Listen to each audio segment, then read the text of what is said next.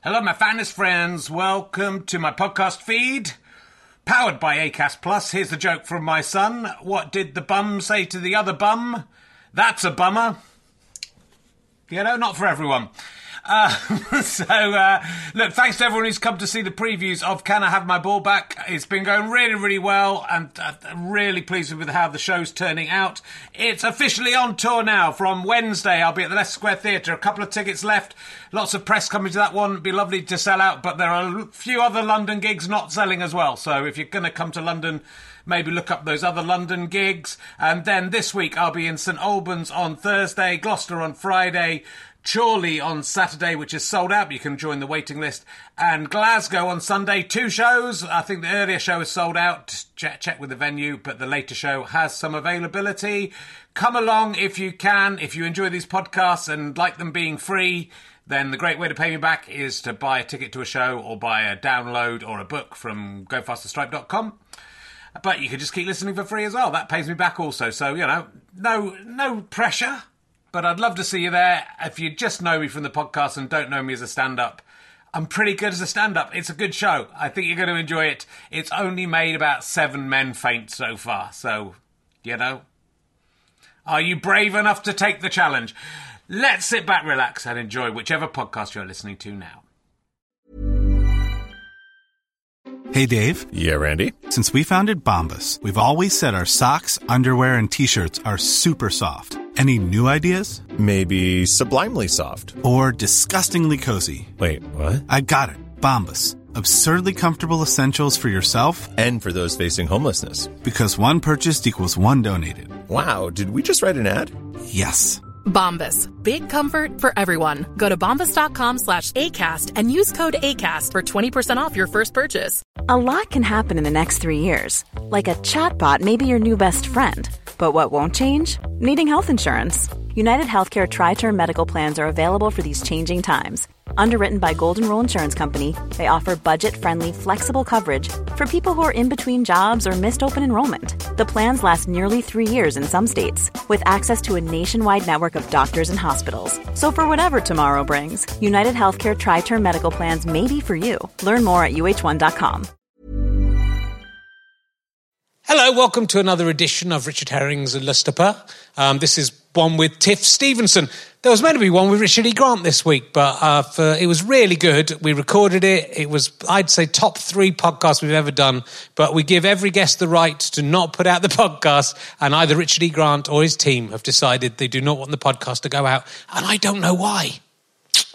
Anyway, never mind. He was really lovely, and it can't be his fault. He's so nice. And he gave me some free perfume, accidentally, as you'll see at the start of this. Anyway, go to rahaluspa.co.uk to find out more about the podcast. Go to richardherring.com/gigs to find out if I'm coming anywhere near to you.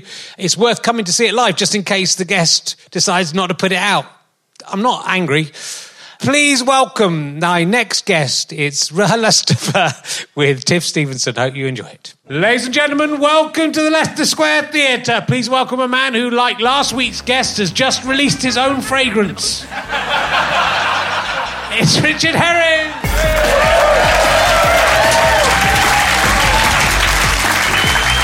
Hooray! I did it. I did the joke. I did the joke. Hello, everyone. Welcome to yet another episode of Richard. Hold on. I was on the wrong page. I know what it is. Of Richard Herring's long, strong. Would have been better not reading it. Welcome to another episode of Richard Herring's long, strong tongue podcast. It's every week the guests are going to have a longer tongue, and it's going to be see which celebrity has the longest, but also the strongest tongue. There will be a variety of tongue strength tests. But I was under the dock with John Travolta and Olivia Newton-John the other day, and they said if I would agree to leave them alone to make out, that they would call it RHLSTP. So I don't know if that's going to... But I stayed and watched anyway, and nothing happened. John Travolta's making it up, I tell you. So, last week, guest Richard E. Grant. I don't know if you were here for that one. Yeah, sorry you missed him. He's brought out his own fragrance called Jack, and he accidentally left this behind. He didn't give it to me. If that's 95 quid for that, that is fucking taking the piss. Look at the size of that. I thought you'd get a fucking 2-litre bottle, like a Diet Pepsi. For 95, you'd expect it more than that, wouldn't you, Andy? I've got some on. Shall I? I'll waft it at these people here, see if they like it. It's really nice. Oh, look, you want... This is like Richard E. Grant's personal stash. What do you think? It's nice, isn't it? I'm going to keep that. I mean, like, we could... I know I could get it back to his agent really easily, but he's got loads of the fucking stuff, hasn't it? It doesn't cost him 95 quid, does he? He gets it for free. So thank you for that, Richard E. Grant. I don't think it was a deliberate gift, but I will accept it anyway. I hope this week's guest has brought me as lovely a gift as well. She is probably best known as Montana Mounds in Footballers' Wives TV. Don't know what that is. Let's find out. Will you please welcome the amazing Tiff Stevenson, ladies and gentlemen? Welcome. How are you doing? Look at that Prosecco. I'm good. Look at all of this merch. I know, it's insane. Wow. There's stickers, there's everything. I just said to Richard E. Grant backstage that he'd come out and been really funny and charming, and that wasn't his job, and it was a bit of a dick move. Because I'm the professional funny person. I'm not sure. Do you think he took it okay? I think he was all right. Fine, yeah. He seemed to just about ride the storm of me being rude to him for an hour. And gave as good as he got. I think he enjoyed it. Yeah. He looked like he was hurt. He loved it. He loved it. Dapper laughs is in the crowd. Was he also moist with his own fragrance? Nice, the fragrance, isn't it? It's got marijuana in it. I didn't smell it. Can I have a... Yeah. Well, I think it's probably about 10 quid a spray, isn't it? Is it? Yeah, Are you going to charge? Take it out of my fee? I'll take it out. Yeah. See, and that's his personal one as well. I mean, it's bold. I've put it straight on my wrist. Oh, it's nice. It's manly. Nice. It is a bit manly it's for me. Unisex. It's unisex. Is it? Yeah. It's a bit too tobacco-y for... I mean, women smoke, sure. It just, it's quite mannish for me. Right. But it's got some citrusy notes, which I do like. I like it. I'm going to start buying it and wearing it around. Just get you waft into a room, everyone's there's herring, smelling of marijuana again. Nice. So, what was football? Everyone knows you from it. Footballers' Wives TV. Was that not Footballers' Wives? Is it wasn't Footballers' Wives. Footballers' Wives TV was a spin-off, and I'm surprised they allowed. I think it was Shed Productions to make it, because Shed Productions made Footballers' Wife. That would have been a different show. Just a documentary following Victoria Beckham. No, it was... they made Footballers' Wives, and this was like a piss take of Footballers' Wives, made by the people that made Footballers' Wives. So it was kind of like a daytime TV, sort of Richard and Judy. Imagine making a show like that, a spoof Richard and Judy show. So it was kind of like a spoof daytime TV show where... God, there were lots of people in it. I feel like Catherine... God, I was going to say Catherine Parkinson, but it's not Catherine Parkinson. There was a few... Matt Green was also in it. So it had, like, the usual experts you would get in daytime TV. And I played a character called Montana Mounds, who was like a plastic surgery obsessive. And I was doing a sponsored... We came up with this. It's so stupid. A sponsored fun run to... I'd had a boob job, but I could only afford to get one done. So I was trying to raise the money for the other tit. That was the joke. So I had like one massive boob. And I was sat on this sofa being interviewed. And then one of the other ones had my entire face marked up for plastic surgery with the signature of the surgeon on it. Because it was like the whole point of surgery is that people know you've had it done. I want everyone to know I'm having a Clive Eastwood. And this was so ahead of its time, because that's basically what the Kardashians do now. They just put their Instagram videos up when they're going in having hamster's piss shot into their lips and broadcast it to the world. So it was very ahead of its time. It was. Too ahead of its time, probably. But I rewatched The Office the other day, the sitcom The Office, and I was surprised to see little Tiff Stevenson pop up in there. I know, Because I don't think the last time I watched it, I didn't know you. So I must have watched it a long time ago, and then there you were. I was so young and skinny. And, I remember... here's a great story about this that I can share. Because I've worked with Ash Tiller since, so hopefully he'll hire me again. But originally I auditioned for a different part in that. This happens to me a lot. I go in and they go, she's good, but we don't see her as that. So then I go back and do something else. So I originally auditioned, I think the character was called Donna, played by Sally Breton. Oh, yeah. And Sally and I used to go out for a lot of the same parts. She doesn't know it, but I fucking hate her. No, I'm joking. She's lovely and she's really talented. I mean, that much more talented than me? I don't know. It's a matter of opinion. No, we used to go out for a lot of the same jobs. And she had dark hair at the time. I was blonde because I've mainly been blonde. So there was a few. There was another show called Absolute Power, which I think I auditioned for, and she got the part, and then I did an episode. So she was definitely the bride, and I was sort of the bridesmaid in these scenarios. But who's winning now? Who's in Leicester Square Theatre on this podcast now, Sally? Sally. Me. So I think originally I went out for the part of Donna. Did a good audition. They were like, they just offered me this other part. And my agent at the time, I used to be with this woman called Janet Malone. And she spoke like this, and I remember she used to call me up about auditions and say, darling, what is it that you're doing? What is it you want to do? Because you're doing an acting. You're doing an acting, but you're writing now? Do you want to do stand-up comedy? I don't understand, darling. Also, drop the double-barreled name, because everyone thinks you're well-to-do and you're fucking not. So that was... So originally she said to me, don't take this part. It's too small, and look, the small roles, that's all you'll ever be offered, so don't do it. And I went, I think the script's really funny, and I sort of want to do... I think this is going to be a phenomenon. And I was... right. And then I think I earned more money than I've ever earned from doing anything else. I'm in it for such a short period of time. But I would get, these were back in the days, you'd get residual checks in the post. And once a check turned up for about 10 grand and I nearly fainted. Like, just out of the blue. Like, I don't think, I wouldn't have got paid anywhere near that to do the show. So, it was great in lots of ways. But originally, they asked me to do a scene. This was the story that I don't know if I'm allowed to tell, but I'm going to. Is that on set they wanted like Ralph Ineson's character who played Finchy. They wanted him to bang someone over a car bonnet. And I was so young when I did this show. I'm probably about like 20, 21. And so they came over to me, like Ash and some of the other producers, and they went, so we just think it'd be really funny if he like fucks you over a car bonnet. And I went, I don't think so. So I was doing the snogging scene, and I was like, I don't think so. No, I don't want to do that. It's not in the script. And so no. And then I got the courage to say that. And then they literally went along to the next actress and went, do you want to be banged over a car bonnet? And she went, no. Like, it wasn't like my acting was so amazing she could really take a rogering on a car bonnet. She was like, she's got the skills for it. So that was a little moment where I like stood up for myself, and I was quite proud at the time. Yeah, great. Yeah. Oh, thanks.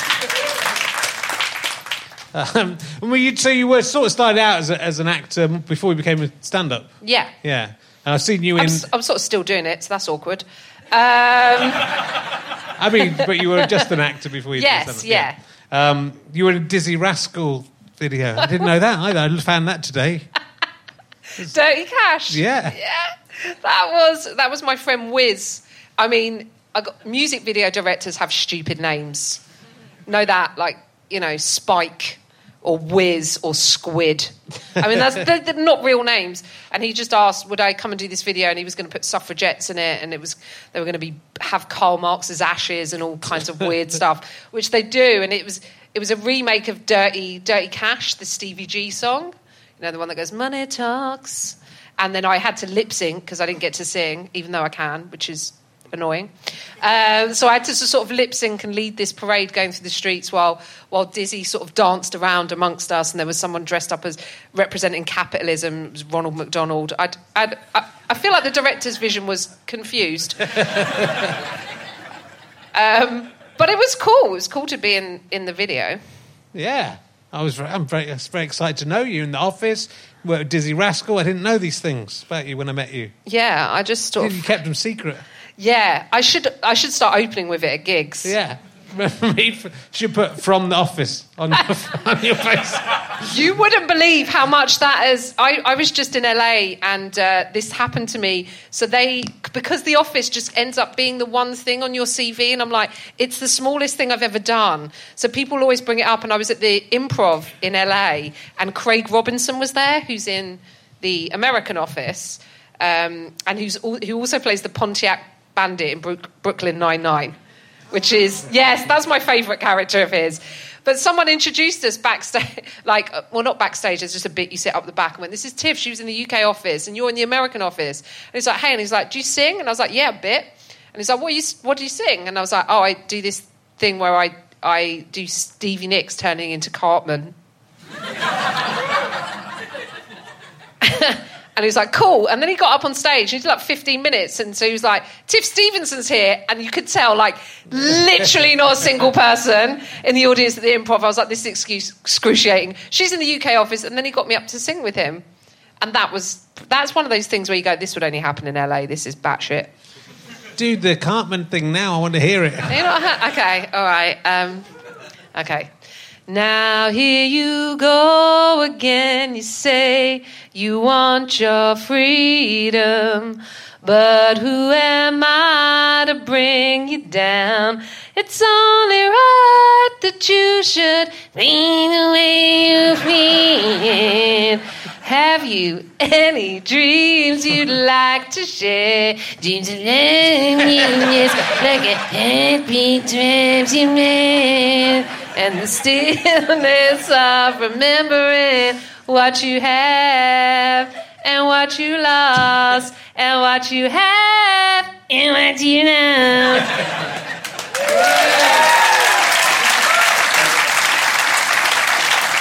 You're right, you are a good singer. It's such a stupid thing. And it's so stupid, but I used to preface it with a whole bit about how, like, she had quite a rock and roll lifestyle while she was in. And I think that's what did it, you know, because there's all kinds of rumours around what they used to get up to at that time. I mean, if I could go back to a period in time, I'd like to be in that sort of dressing room just when, like, Stevie Nicks was with Don Henley from the Eagles, when it was all kind of like, and that Fleetwood, that moment, I think, would be, you'd love to be a fly on the wall. Not a fly, you'd get swatted. Just be in the room. Just be there. Just be in the room, yeah, as a human. What are you doing here? Get out of here. That fly's all right. We're not worried about that fly there. Back to the stage. So one of the first stand-up things you did, was it, you started doing stand-up in the 2000s, right? About 2006. Yeah, because I met you around about that time. But you did... Well, it was a bit after that. Then Show Me the Funny. Was that sort of about... 2011. Yeah, so can't believe it doesn't instantly come up for you, Rich. I should remember. It seems a landmark like moment. So there was a talent show of comedians, basically. Remember, do people remember this? Yeah. That guy does, yeah. One person, and one person very nodding. Damning for ITV.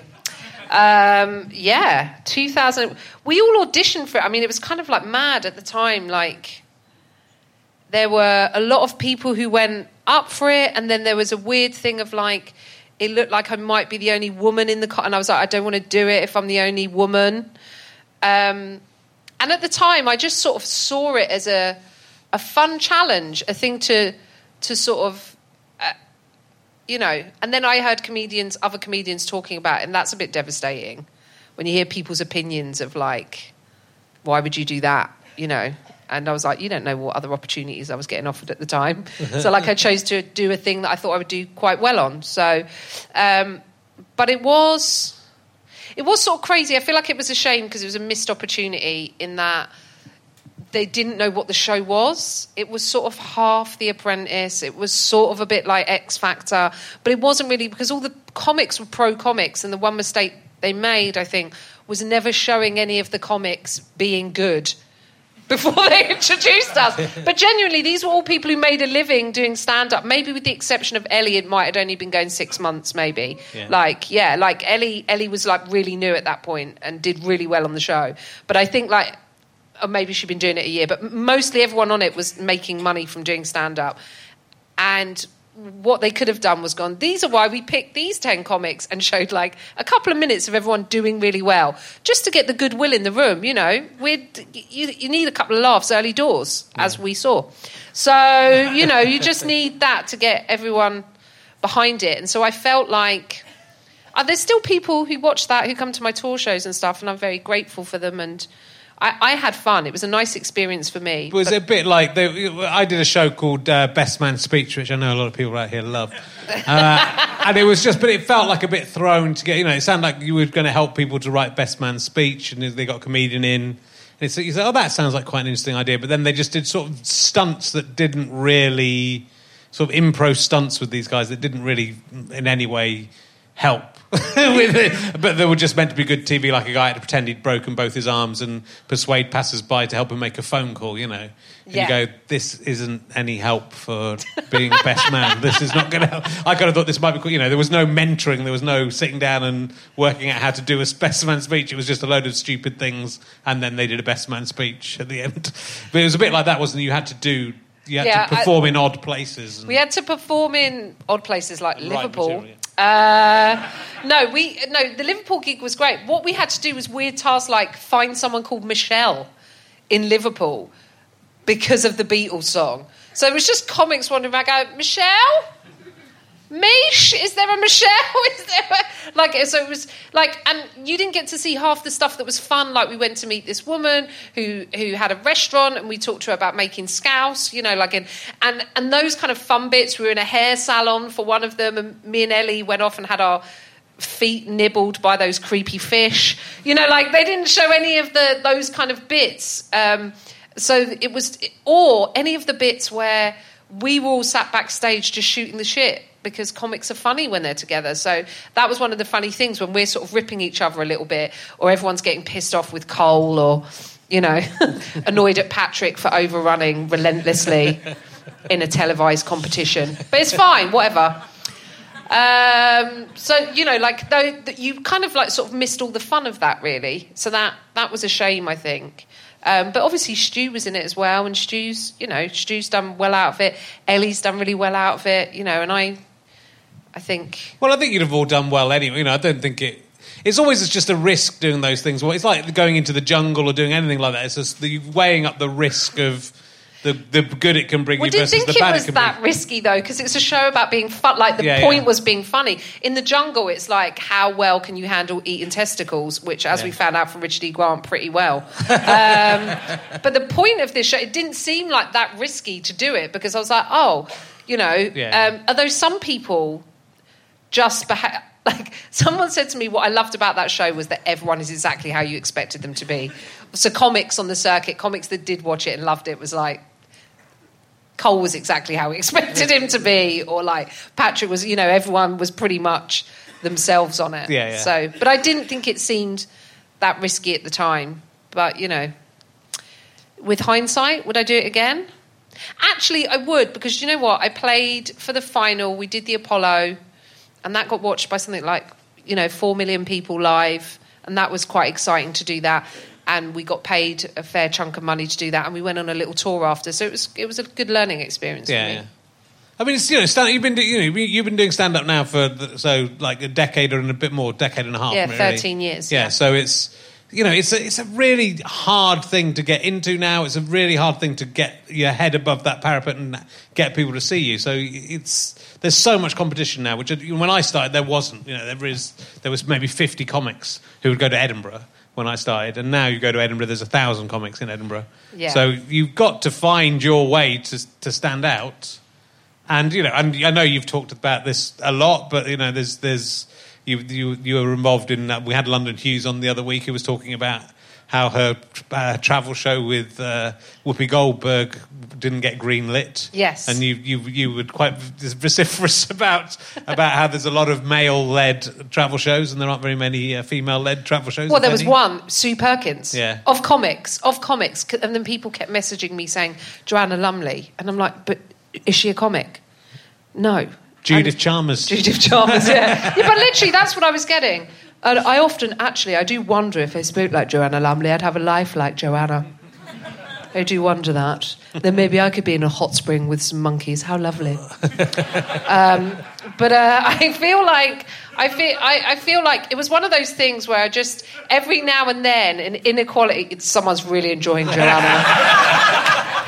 Can't let that go. Someone in the dark has made it sound vaguely creepy. How lovely. So I think there's something.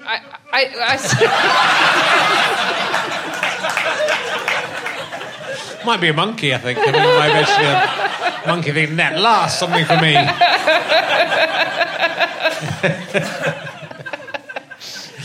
If I see an inequality, I speak up about it, and then I'm like, sometimes that probably costs me. You know, there is a cost to being the one who shouts about a thing, and then you shout about it, and then they go, shit, we better sort that out, but don't give it to her because she wouldn't fucking shut up about it. You know, so sometimes I do wonder if there is a cost. Like I had a show that we pitched as sort of Mira Sayal, which was just, you know, first up going to Frida Kahlo's Blue House in Mexico, and then just following interesting women around the world, and I was like, I know loads of people who would like to watch that, and Mira's really interesting and funny, and I just thought that perspective is not really shown. Women have very different travel experiences to men. Like, we know that. That's not, you know, we've seen every version of man travelling that is possible to do. So how about just a few women? That was all that we saw. And I know in America for late night, a lot of the female comics felt like that. They were like, you've got 5 Jimmys before you'll give a woman a go. And then you'll start shipping them in from the UK. Like, when are you going to give a woman a shot at late night? So I think that the more diverse it is, the more interesting it is. That's all it is. It's as simple as that. Like, even on a panel show, the basics say, if you've got 4 white men of the same age, of the same background and sexuality, that like their opinions are going to... It's hegemonical, is that the word I'm looking for? That sounds good to me. Yeah. But, you know, like it's just not as interesting, whereas all of a sudden you throw another voice in and it's... You know, I did a Mock the Week with Angela Barnes, and that was the first time I've been on that show with another woman. And guess what? We didn't have one single joke that was the same, because we're not the same people. But, like, the idea of having 2 of us as if we're going to sync up and, like... sync the... Get more cushions in! Like, I don't know, like...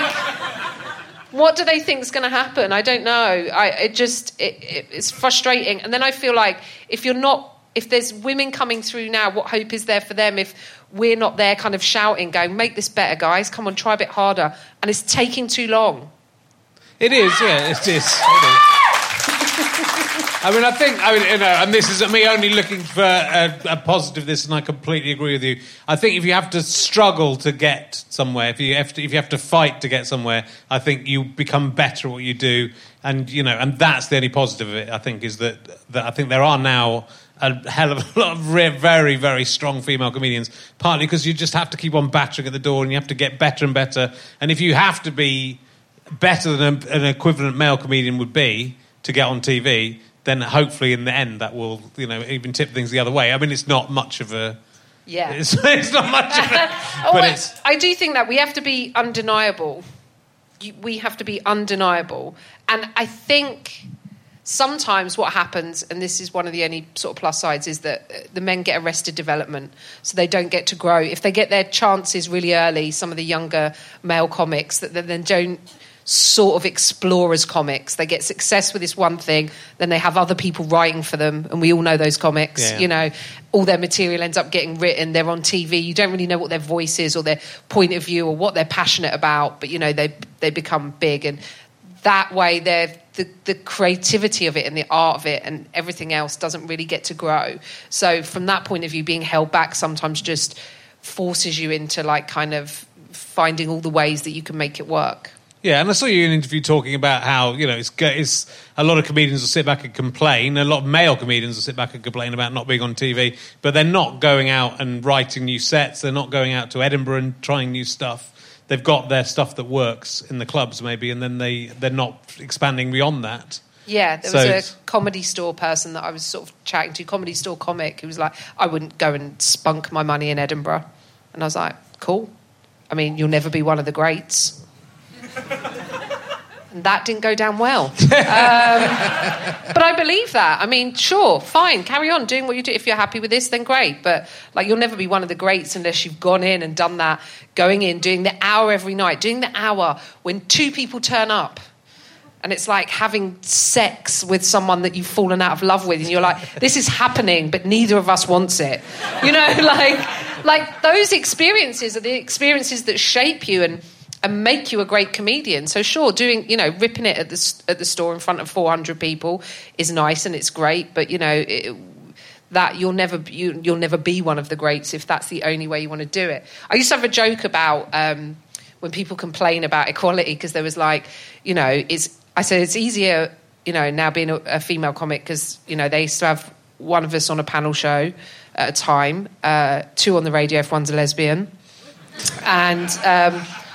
And then people would say, oh, like, because the new head of the BBC, I think, this was a few years back, was a woman, and people were going, it's PC gone mad, it's PC gone mad. And I was like, it's not, it's just, you know, statistically, she's less likely to be a paedophile. And they can't afford any more of those in television. So, you know, and the reason I thought about that the other day is because of all these sort of pop stars now.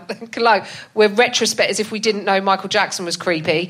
Like, but we are sort of coming out going, oh, God, R. Kelly, Michael Jackson, you know. And I'm like, how about just giving some love to the women that haven't been accused of rape or touching kids? That would be, you know, so just from that reason alone, just sort of fill it up with some more women. You've got less chance of going, this thing happened in the 80s. And then there was an NDA. You're a bird watcher. I am. Yeah. What a segue, Richard. Thank you. I'm a little bit of a twitcher. In fact, there was a bird, and just as I got back to the house tonight, there was a bird outside the house, and I swear it was saying boobies. And then my fiancé went, do you reckon it was a blue tit? But it was like boobies, boobies, boobies. I was trying to work out what it was. But I like birds of prey, so yes, I do like.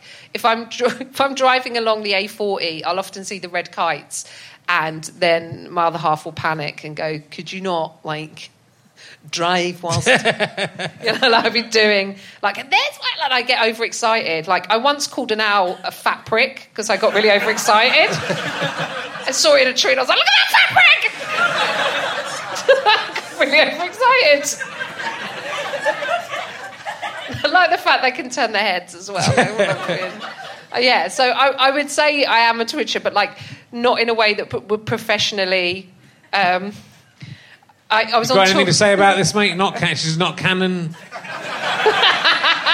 That's not a proper bird watcher. Birds of prey. No, I'm not interested in that. I did say to Ed Byrne when I was tour support for him, I was like, I quite enjoy a bit of twitching, and he went out the next day and bought like these £2,000 binoculars that no one knew how to use. And then we went and sat in a hide and like pretended that there's a hen harrier. Like I spotted a couple, but it was, you know, it's a thankless task. So sometimes it's easier to just look up pictures of ones you like on the internet and go, that's good, isn't it? Get a canary. Go, there's one. Have it in a cage. There's a bird. I can't do that because my cat would like rip it to shreds. And my cat is. I gave my cat a pep talk the other day. Am I weird? I feel like I'm too mean to him a lot of the time. So the other day I was like, "Oh, you're a good cat. You're good. You're good at stalking and hunting and trotting." He trots along. Let's call him Leon Trotsky. Trots. You're good. You're a good boy.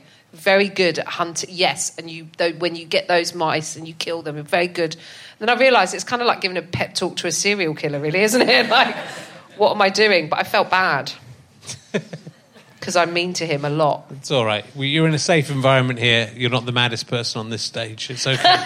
I should point out, like, when I say mean, I'm not abusive to my cat. If anything, my cat is abusive to me. Like, as in that I caught him cheating on me. I saw him in the window of someone else's house. I'd gone for a jog and I came back and there he was, sat on their windowsill. And then he rolled over on his back like I knew it, right, because his breath smelled of tuna. And we only feed him dry food. So he's been going elsewhere to get the sweet, wet tuna. That's what happens if you're holding out at home. Those cats are going to go. They go elsewhere. Go elsewhere for the vet said dry was better. Sorry. I was making a horrible sex joke in my head, and then, but the vet said dry food is what's helped because he's chunked out. Like, I don't want to fat shame him, but a few weeks back he was sat on a post in the garden and he was just spilling over it. Like, he'd really underestimated arse to fence post ratio, and he was.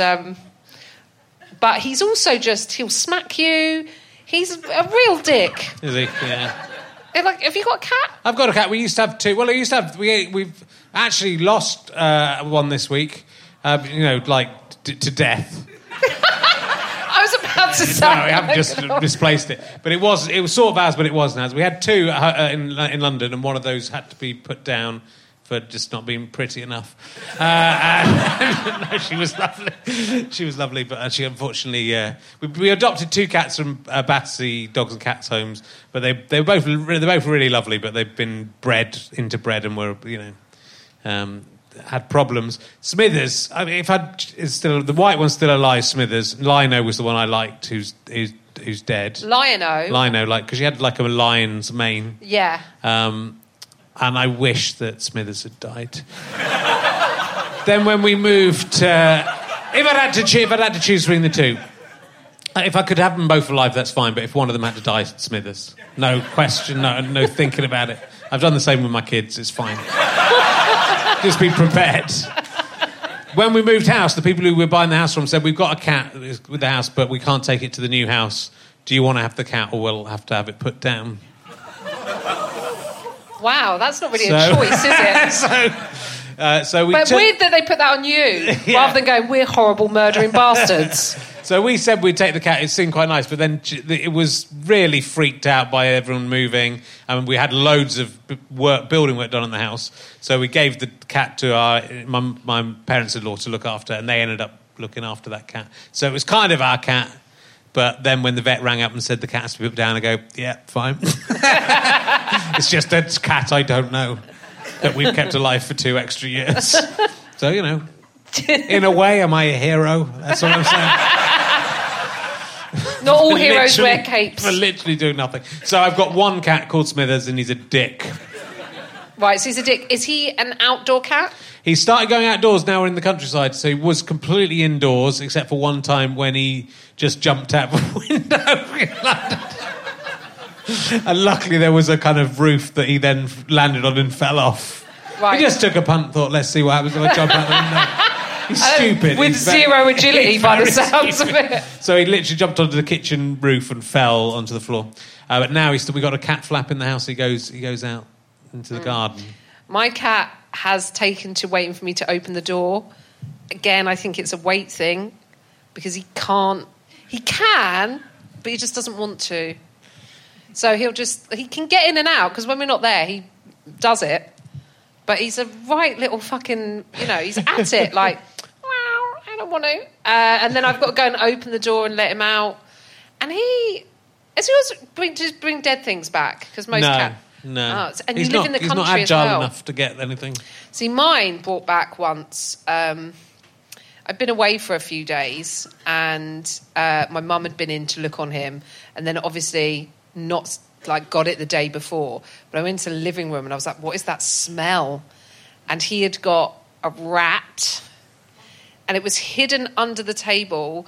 And I had a bit of a panic. I didn't know what to do because the other half was away. So I didn't want to move it. So I just lit some candles around it. Like a weird Santeria kind of sacrifice. And then my friend Paul Byrne had to come around and just kind of dispose of it. But it was really, I was like, no, I won't deal with that. which is sort of how everything happens in my house. If I spill a thing, I go, And then my other half will go, fucking hell, it's like living with a child. Just do the thing. Could you not just clean that up? And we have one of those little hoovers because he sicks a lot, he's long-haired. And so sometimes you go, please, anywhere but the carpet, and then you've got to get it. You can't get a rat into one of those. Yeah, liquefy it. But yeah, you forget that they're predators, and they just... I mean, there was one time he brought a starling in. I think it was a starling. And it was actually April Fool's Day. Paul, can you confirm how many years ago? No. Okay. I thought you were There you talking go. to the dead then. Paul, I'm getting a Paul. I can hear him too. That sums up our relationship. Did you hear just how fucking stoic and Scottish that was? Don't bring me in. Just do your little fucking story. Can you guess how many years ago it was, Paul? 4, maybe? 4. Okay, So he responds to blokes. This guy. Yeah. Like a BBC commissioner.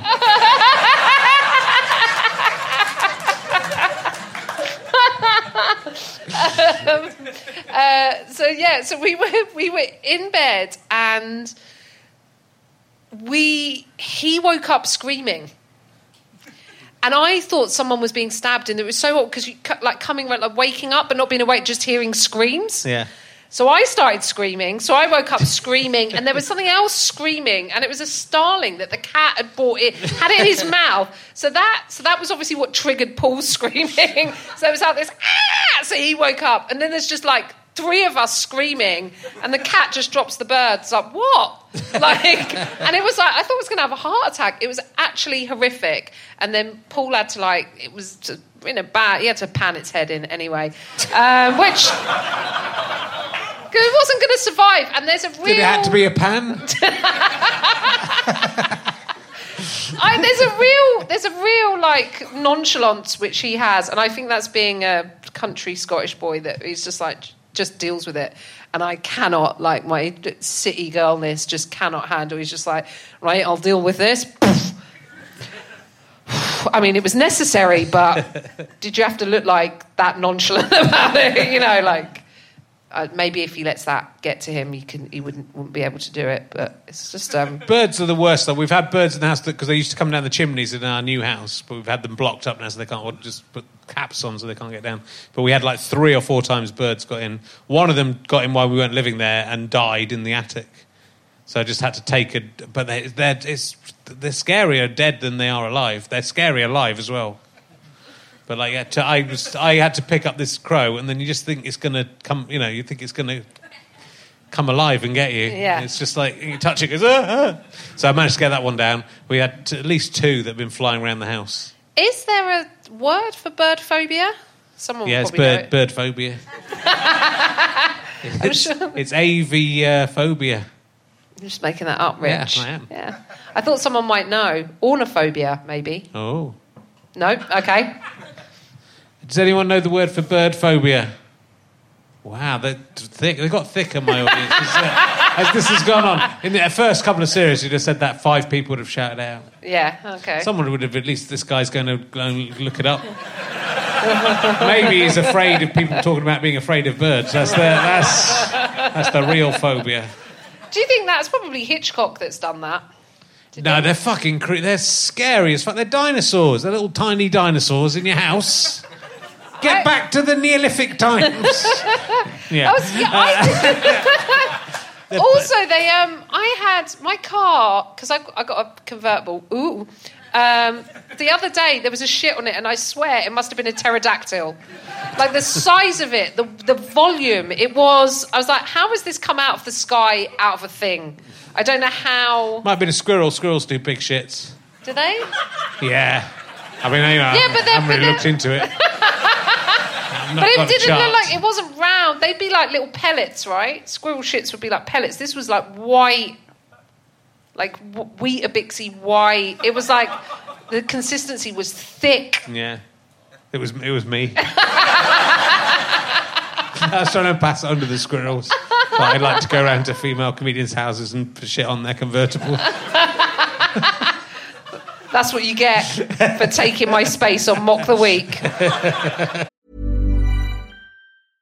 A lot can happen in the next 3 years. Like a chatbot may be your new best friend. But what won't change? Needing health insurance. United Healthcare Tri-Term Medical Plans are available for these changing times. Underwritten by Golden Rule Insurance Company, they offer budget-friendly, flexible coverage for people who are in between jobs or missed open enrollment. The plans last nearly 3 years in some states, with access to a nationwide network of doctors and hospitals. So for whatever tomorrow brings, United Healthcare Tri-Term Medical Plans may be for you. Learn more at uh1.com. Many of us have those stubborn pounds that seem impossible to lose, no matter how good we eat or how hard we work out. My solution is PlushCare. PlushCare is a leading telehealth provider with doctors who are there for you day and night to partner with you in your weight loss journey. They can prescribe FDA-approved weight loss medications like Wegovy and Zepbound for those who qualify.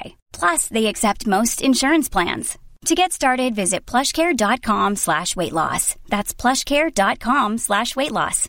This is Paige, the co-host of Giggly Squad, and I want to tell you about a company that I've been loving, Olive & June. Olive & June gives you everything that you need for a salon-quality manicure in one box. And if you break it down, it really comes out to $2 a manicure, which is absolutely insane. It's also so easy to get salon-worthy nails at home with Olive & June. The difference between how your nails used to look when you did them yourself and now with the Mani system is a complete game changer. The best thing about Olive & June, too, is it's a quick dry. Dries in about 1 minute, lasts for 5 days, and full coverage in up to 1 to 2 coats. Visit oliveandjune.com/perfectmani20 for 20% off your first system. That's oliveandjune.com/perfectmani20 for 20% off your first system.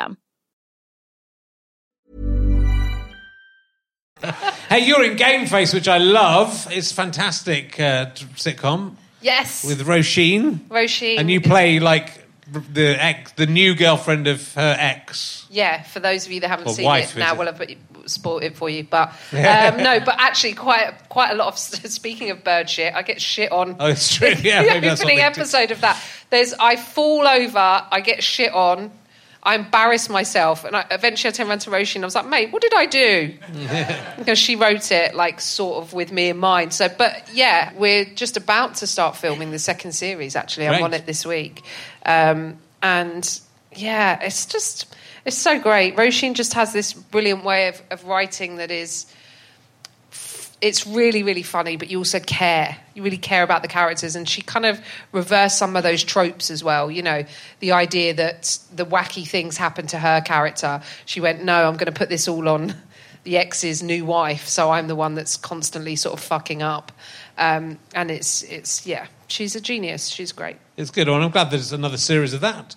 Do you know when will that be out? Is that coming out? I think it's coming out August, September. Okay, that's good. But I can't be sure. I mean, it's been a little while since we did the last one, but I think, if anything, I look younger, so be fine. Yes. I mean, I think Channel 4 has, like, commissioned, like, a bunch of women, actually, so that's quite exciting. There's lots of new sitcoms and stuff coming out from female comics, which... that feels like a positive step forward, I guess. I think, well, they're definitely, you know, obviously Fleabag and, well, Catastrophes.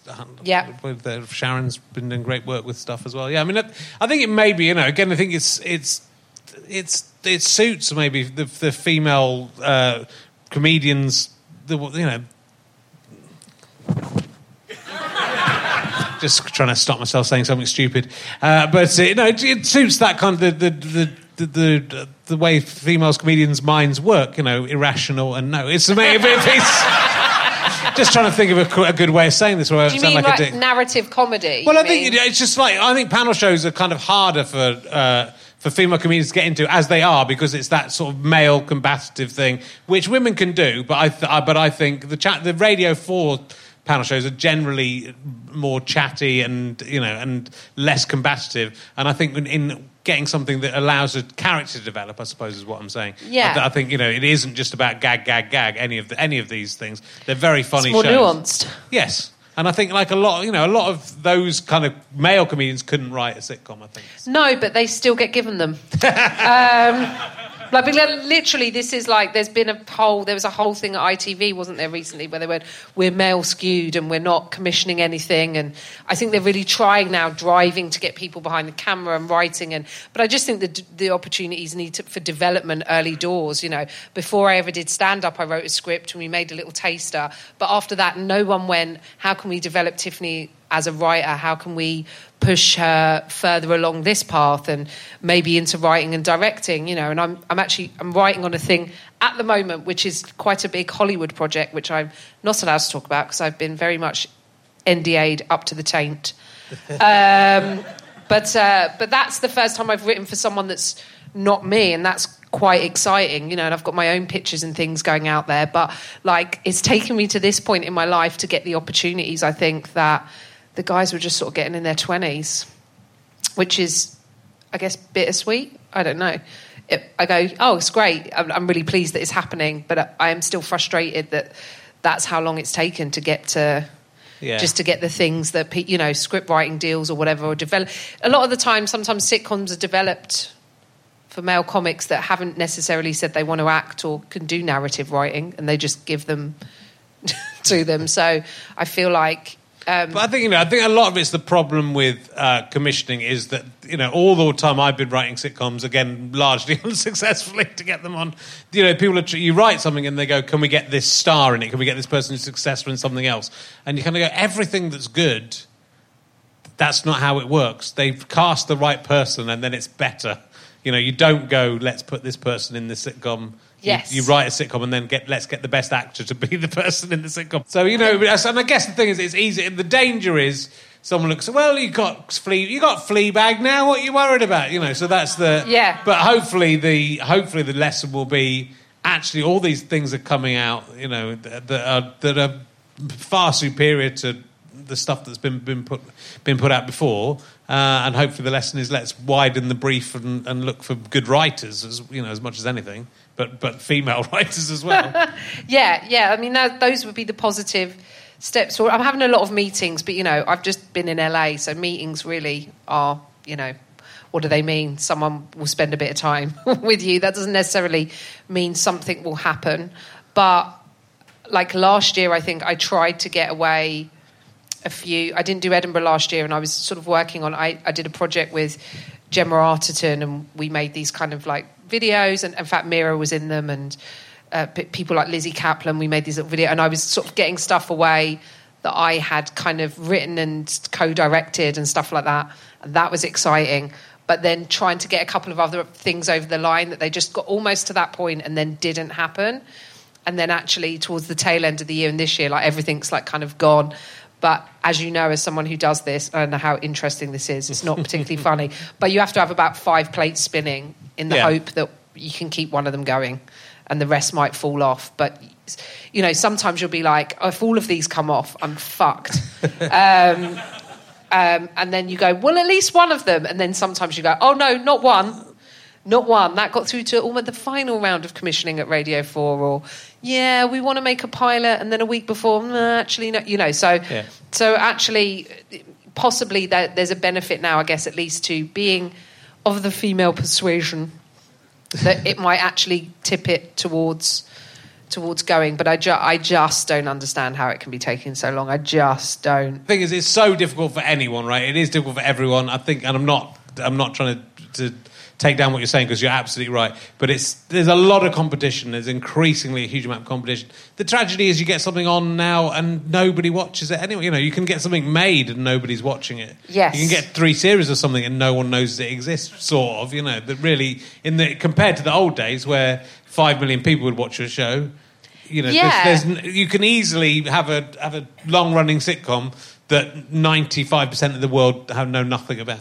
I think the exciting thing is that you're able to create your own ways into doing things, and having a podcast, or, you know, going, oh, I'm just going to go away and write this thing and put it on somewhere myself, or, you know, and the Edinburgh Fringe has changed now in the way that you can do that as well, and it's much more accessible, because the other thing that I have a chip on my shoulder about, so less of a chip, more of a baked potato, is classism. You know, like how working class people are able to get into the arts and how inaccessible it is for a lot of people, especially stuff like the Edinburgh Fringe, when you can come out owing £12,000, and most people, unless their parents are loaded, cannot do that. So I do think that with the internet and with these kind of like free fringe venues opening and stuff, or pay what you want fringe, it's kind of opened that out in the best possible way, because that's the only way you can get a meritocracy. And that's what fucks me off when people talk about meritocracy. Comedy should be a meritocracy, but it can't ever until the playing field is equal to start with, and it's not equal. There are benefits if you went to the right school. There are benefits if you come from money and you can afford to keep doing it for 6 or 7 years without it actually paying off because your parents are fucking loaded. Like, so it's not equal to start. So until we have an equal playing field, then true meritocracy can happen. Then it will just be about who's the funniest, who's the best. We give them shows. Yeah, I mean, it's definitely true. I mean, that thing about people, the having the money and having the parents with money is definitely what's happening, you know, because it's too expensive to come and move to a city and do it, you know, now. Whereas again, in the 90s, I had, my rent was £60 a week, and I could get a job and have £60 to myself for the week, you know. And you probably kind of came out of Edinburgh with a bit of money anyway. No, but it was you lost a couple of grand maybe in those days, but also because there was so few comedians. Comparatively, you had a pretty good chance of getting a job that would earn £2,000. You get it back in the year, you know. So you would, but you know, I certainly like the first 10 years of my career, I broke even. I'd managed to put down a deposit on a flat by the 10th year, and it was possible to buy a flat in those days in London. But you know, it took 10 years to get to that point, and that was quick still compared to most people. So it's got a lot worse, but partly because more people are getting into it. People think you can make millions of pounds a year out of it, and you know it's for most people that's not the case. No, I don't even know how you would start anymore. Like they do all these weird things. Whether you do a minute of stand up, someone was telling me the other night they were working on the door of one of the clubs in the West End, and they were saying, like, I've done a little bit, but I'm trying to get back into it. I want to go on this show where I do a minute and then judges tear it apart. And I was like, oh my God. Like, the only thing they had like that when I started, I think, was the Gong Show at the store. Yeah. Which I did, which you had to get up and was it 3 or 5 minutes? And if you didn't get gonged off, then you would go through to the final and also not get paid.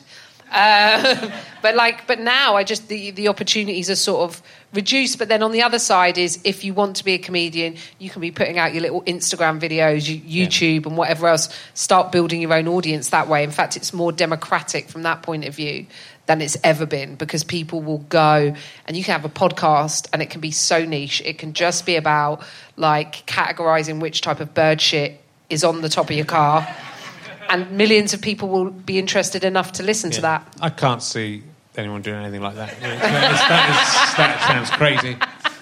And you can start up your own club, and you've been involved, you didn't start it, but you've been involved quite from the early days in Old Rope, which is a fantastic, again, a new material night, which is you're encouraged to do new material. There's a rope that hangs down that you have to hang on to if you're doing old material. You're not meant to be doing old material. And so that's every Monday. You've been doing that for... Again, a long time. Probably about 10 years, yeah. So if you're going out and creating new material and learning, you know, you've improved so much. You always had something there, but your stand-up is like so much better than it was 10 years ago. Like so much better, you know, like that. But it was good to start with, but you found who you are, you know, and so it's more. I think that you were taking a lot of chances when I first saw you. You were trying lots of different things. Yeah. And especially, you know, I've seen your Old Rope, and that is a new material night. And so you've been taking chances. Some of the stuff's not going to hit. But now I think your hit rate of taking chances is way, way higher, you know. Well, thanks. I think it's also about kind of being me on stage. It was interesting. I watched the Gary Shandling documentary recently, and he said a thing which I've been saying for years. I'm like, it just doesn't really matter what I'm saying. If they buy me, then they'll buy the material, and by they I mean you, filthy audience. No, but like if I'm just me, if I'm being me, and that version of me, it does matter what I'm saying, because I want to do stuff that's interesting, funny, groundbreaking, challenging, all of that, right? But if I'm being the most version of me, and that only comes with time and doing it, and from taking risks, because every time you fail, that's a massive leap forward. Yeah. I think that's a really important way of looking at it. And I remember seeing people like Paul Foot, I think, when I first started doing old rope, and I never saw anyone fly harder or die harder than Paul Foot. Like, he'd come out with an idea and I'd be like, what the fuck are you doing? And then he'd do 3 minutes on the moistness of cake and how it had its own precipitation system within the cake, and how your host would be upset if you didn't mention it was very moist. And it was just, and I can't do it justice because I'm not Paul, but like it was so funny. But I would also see him do stuff that was so terrible. But I think you can only be amazing if you're willing to risk it not working at all. And I guess that it was a hindrance and a help when I first started doing it, because I probably had eyes on me when I was very new. And it's the same thing. You know, you're exactly right. Paul Foot could do that, and people weren't going, "Oh, it's because he's a man. He's not." You know, so you immediately have that expectation that you are aware people are kind of going, "Okay, you're going to have to impress me because I'm not sure." And so you're taking those chances. They can go, "Yes, see, I was right." Whereas with Paul Foot, he would just carry on and no one would say that. You get the benefit of the doubt. That's what I used to say about it. Like, as a woman, you'd have to go out and within about 30 seconds to a minute, you'd have to, and it's not like this now, but you'd have to hit, especially in the club gigs, within the first minute. If you didn't say something great, then they would be like, no. Whereas most of the guys would come on and you'd be 3-4 minutes grace before people would go, shit, get off, you know. Whereas for women, there was definitely this kind of, I feel like it's changed a lot, actually, in a positive way. I feel like so many more. There was always women coming out to see comedy, but I feel like now, like, women are coming out and they want to see their lives. They want to hear stuff that they can relate to, and that doesn't mean my comedy isn't for men, because it is. You know, like, love my dick, but but you know, like it's. I think it's nice. I think that's, like, in the last few years, there's been a real thing of, like, I know at the Comedy Store, for example, that if there's not a woman on the bill, it gets brought up. So even Don, who used to run strip clubs, like, that's where you have to kind of remember where the Comedy Store started, is now like, should we get some women on the bill because people want to see that, and, like, otherwise it might affect money. Like, and sometimes it has to be like, that's a capitalist. It has to be almost like to be proven to work in that sort of way, you know. But I think that he needs to see that the audience are requesting it and that they're into it. And then he'll be like, oh. And I think they had an all-female bill, actually, at the Comedy Store for International Women's Day. Yeah. One day a year is fine. So... one day a year. As long as it's not on International Men's Day. As long as they'll have a whole group of men on it. They would never do that, would they? Never have all men. They wouldn't be allowed. They wouldn't even be allowed to have the day.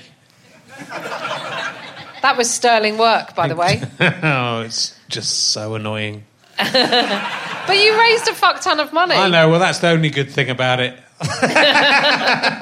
It's the terrible thing about it, because I have to carry on doing it now. Yeah. You're locked into it forever. It's so horrible. The last year, when the first year we raised money for it, it actually felt really good. And then this year it was back to, this is just horrible. It's just digging in. You're locked into a relationship with people who don't know how to do a basic Google. And just worse people. The people who do it are just the worst. It's I enjoy it. I love just being an annoyance. It's lucky, innit? What? Shut up. Don't need your approval. The people at the back are being very mouthy, aren't they? No. Well done. Well done. Thanks. That's all I wanted, mate. That's all I wanted. Sorry, I feel like I've been, like, serious, and I know, it's been good. Was really funny. And the world has turned upside down. Has. But, yeah, I mean, I haven't caught... I did say to Rich backstage, if I'd have caught, like, a producer-director knocking one out on set, it would be a very different tone to the story. I think it would have quite the same joie de vivre about it. Right, look, let's ask some emergency questions. Okay. See what comes up. It'll be something disgusting. There aren't hardly any disgusting questions in here, but they also seem to... What's your favourite anagram? Oh, What's my favourite anagram? Shall I tell you what's my favourite word? No, what your favourite anagram? My favourite anagram is car, horse and orchestra are an anagram of each other. Oh. I did... Oh, I've got a story about anagrams. Yeah. I've been trolled by the MAGA hats and the Pepe frogs and stuff because I did a tweet. Candace Owens said something about like feminism was cancer or something. Did some tweet. It was sort of about the Brett Kavanaugh thing and was like, they're ruining everything and men aren't allowed to be men. And I quote tweeted it and said, Candace Owens is actually an anagram of internalised misogyny. And the replies of people going, you don't understand what an anagram is.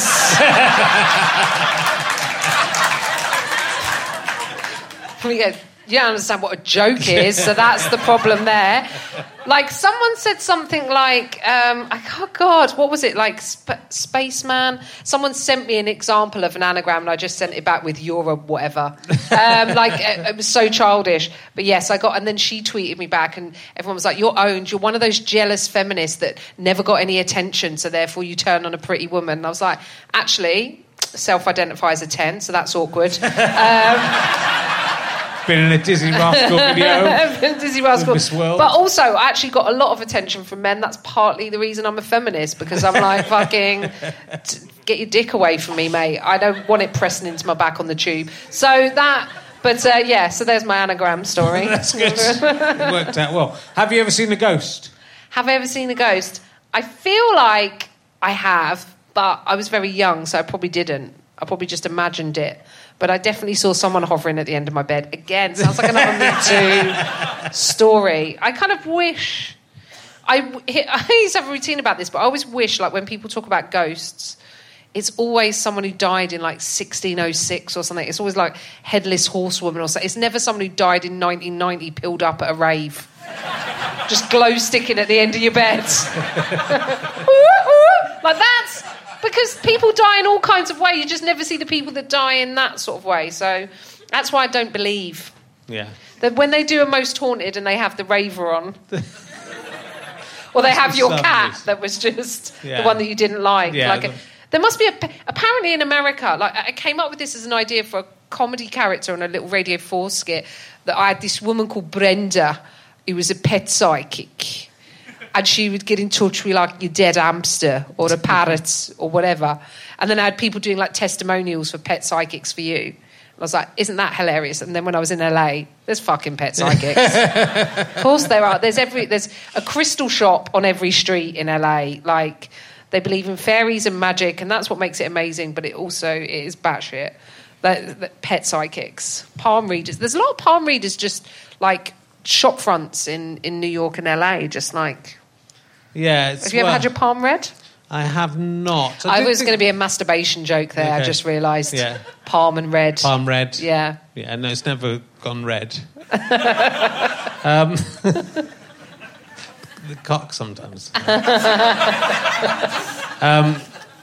No, I did. I was always quite superstitious and worried about. I was actually sort of quite scared because I was brought up as religious, and it took a while to shake it off, even though I lost my religion quite young. So I nearly went and did tarot cards a few times, and then I kind of decided I was, I didn't want to meddle with those sort of things, which is pathetic.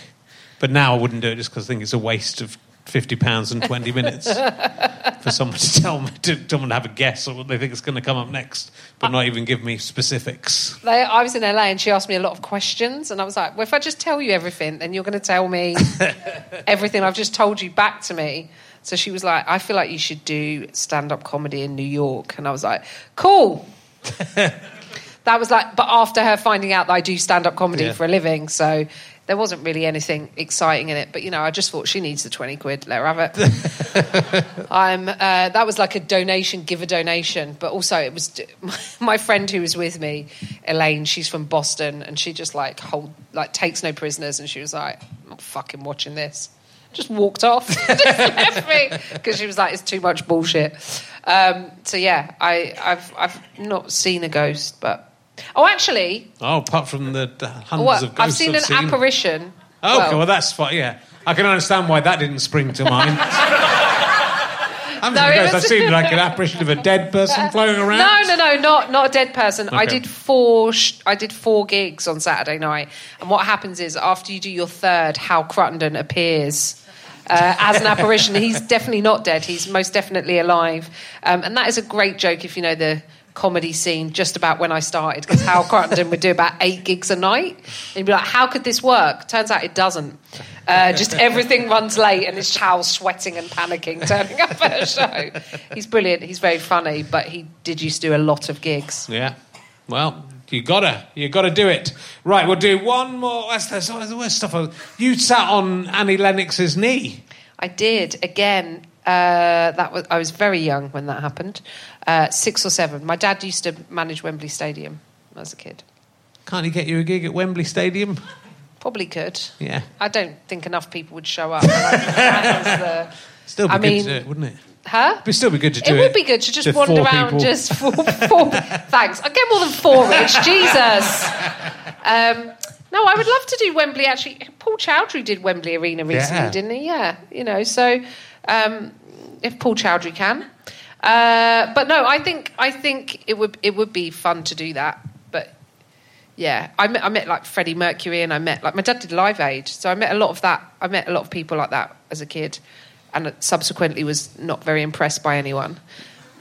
And then also my dad like kind of lost his job, and then all of the people that were sort of friends with us at that time just sort of disappeared. Right.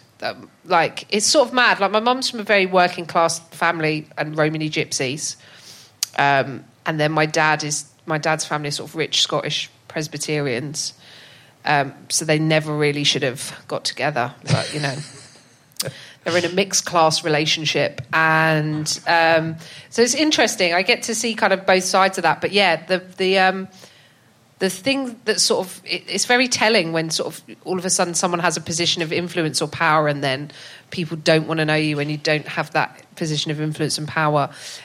Probably made me quite jaded and cynical at a young age. Also, I'm not really impressed by anyone. Although I did have a photo with Richard E. Grant backstage, and I looked very overexcited. But generally, as a rule, like, I always like to, if I'm going to meet someone like Annie Lennox, that wouldn't have happened at 7, but I like to meet someone and they know who I am and what my achievements are. That's the ideal scenario. I don't want to look like some snot in the room going, famous person. But, you know, I hope for that. So I hope when I was 7, Annie was aware that I'd done some amazing macaroni pictures. She'd heard of my... That bit you'll probably cut out, won't you? No, I won't. That was good. I mean, the audience disagree, so... I don't care about them. We just put canned laughter over the top. Just on my bits. It's going well. Didn't ask me for a quote for the back of your book. I didn't. You hadn't been on the show then. Do you want to give me a quote for the back of the book? I'll write it in. These questions are fucking weird. How about... No, that's Christmas. I don't want to ask you a Christmas one. I'll ask you, what is the biggest animal whose life you have saved? What a lovely question. Why couldn't I have asked that to Richard E. Grant? He's probably saved a leopard or something, hasn't he? In Swaziland? Yeah. I don't know if I've ever saved the life of an animal. Wow, you're horrible. Well, technically I save the life of my cat every day by feeding it. Yeah, that's true. And housing it. And I've saved the life of a big Scottish man by have you ever feeding swerved, and housing. Have you ever swerved to avoid an animal in the road? Oh, a woodpecker. Really? Yep. So, and a muntjac. I nearly There you go. Hey, there you go. I have saved. I was weirdly driving onto the North Circular near where I live at Muswell Hill, and one just like sprung out of nowhere, looked at me, and it was like black ice on the road. So I nearly smashed my car, but that little fucker was all right. It's very noble of me. On the North Circular? Yeah, a muntjac. Wow. And I really enjoy saying it because I only recently found out that's what they are. I just thought it was a deer, but I was like, no, it's a muntjac. They've got no tail. Right, okay. We've got loads of deer near us. When they're all together, it's like a river of animals running through the forest. It's beautiful. And sometimes they run up the road as well, so they jump out. I might hit one tonight. But I've killed a few. You're not allowed to take them home if you kill them, but if you're Are you behind, not allowed to? If you're behind someone who does, you can have that. Oh, really? Yeah. Because then otherwise it looks like you've hit them on purpose. Yeah. Right. My sister and my brother-in-law live in the New Forest, and I think that's what happens. That's what happens there. That if they have to sort of move, there's ponies and horses just cutting about. What I did notice is that on one side of the road, the donkey, it's like the Bloods and the Crips. The donkeys stay on one side, and the horses are on the other. I think it's the donkeys are the Bloods. Is that the one with the teardrop? Was that the Crips? The teardrop means you've like committed a kill, or you like mime. I don't know. One of those. But but people hit deer and stuff like that. I've probably I maybe rescued. Oh, my mum once rescued. I can take some reflected glory for this. She once rescued a hedgehog. Well, I say rescued. It was stuck behind the fridge growling. I didn't know they did that. Went into the kitchen. I was like, "Is this fridge broken?" It was like, brr, brr, brr, and there was just a hedgehog behind it. So we took it outside and we saved that hedgehog's life. How did the hedgehog get behind the fridge? Someone must have put it there, surely. I think it just... something my dad did because he was pissed off at my mum. I guess you can roll them, can't you? That's the thing. You just kick it and then it can go in a little crevice. I think it climbed up the steps. Up the back doorstep and just went... Because the back of a fridge is warm, so I presume that's why it sort of... went in there to kind of huddle away or whatever. But it's the great irony of the fridge, isn't it? It is. You should put that on a fridge magnet. Well, look, Tiff, it's been lovely having you here. And now you have to go away because I want to drive home to run over a deer. And I'm sorry I don't have any stories about directors wanking. I bet you do. If you really rack your brains. Oh, God. Or ghosts, have you ever seen a ghost wanking? Ghost wanking? Yeah, that's not ectoplasm. What are you doing in Edinburgh? I am. Should I talk about it? Will this come out before then or not? No. I think just about, yeah. Oh, cool. Yeah. I'm doing a show called Mother, and I'm on at the Monkey Barrel at 9:15, I think, or thereabouts, and the poster is me pregnant with myself. Wow. Yes, quite meta. Like I'm literally giving birth to myself as a... The starting point is that none of us asked to be born, so we can at least, in this political climate of everyone disagreeing, we can all agree on none of us fucking asked to be here. So, so it's called Mother, and it's going to... I mean, if I talk about it now, I'll make it sound so dry and unfunny. But it'll be good, I promise. And will you tour it around the country afterwards? I will tour it, and I'm going to do it in the States as well. Look at you. I have a cheeky little 3-year visa. Yeah. Internationally known, she is. Yeah, not internationally renowned, just known. Internationally known, So I'll be touring that around and doing it. If it, providing it goes well in Edinburgh, come. Yeah. I'm not selling it well in any way, shape or form, but I do all right Edinburgh shows. Yeah, you do. Fantastic. You've done a few. You've done 4, 5, 6, 7, 8, 9, 15. My ninth. 9. Wow. 9. Lucky number 9. Yeah, that's a lot. It is a lot. And some people would say, why? Mainly my partner of nearly 12 years, because he's like, could we just not go again? But I didn't go last year. I took Bombshell on tour, and I went, and that was interesting. That was sort of a little bit about the left eating itself. So this one, I want to talk about homelessness, why it makes it sound really unfunny. But there'll be good stuff. I've also got some stuff about Ben Fogle in it. Okay. So, come if you're interested in homelessness and Ben Fogle and Jordan Peterson. Yeah, there'll be a few. Hedgehogs behind fridges. Hedgehogs behind fridges. Yeah. Good. That's going in. Yeah, straight away. All of this material from tonight. Yes, it's going in my show. Ladies and gentlemen, give a massive round of applause. Tiff Stevenson! You've been listening to RHLSTP with me, Rich Herring, and my guest, Tiff Stevenson. Thank you to Pest for providing this music. Thank you to everyone at the Leicester Square Theatre, everyone at Go Faster Stripe, everyone at Acast, The British Comedy Guide guys are pretty cool as well, I have to tell you, my friends. Thank you to my producer, who I'm indebted to. His name is Ben Walker. Thank you to me. I'm also very good in this. And this is a Sky Potato Fuzz and GoFasterStripes.com production. Go to richherring.com/gigs to find out where my tour is heading. It's going to be lots of fun. Come along and see me. Buy your tickets quick. It's selling fast. In some places, not everywhere. Bye.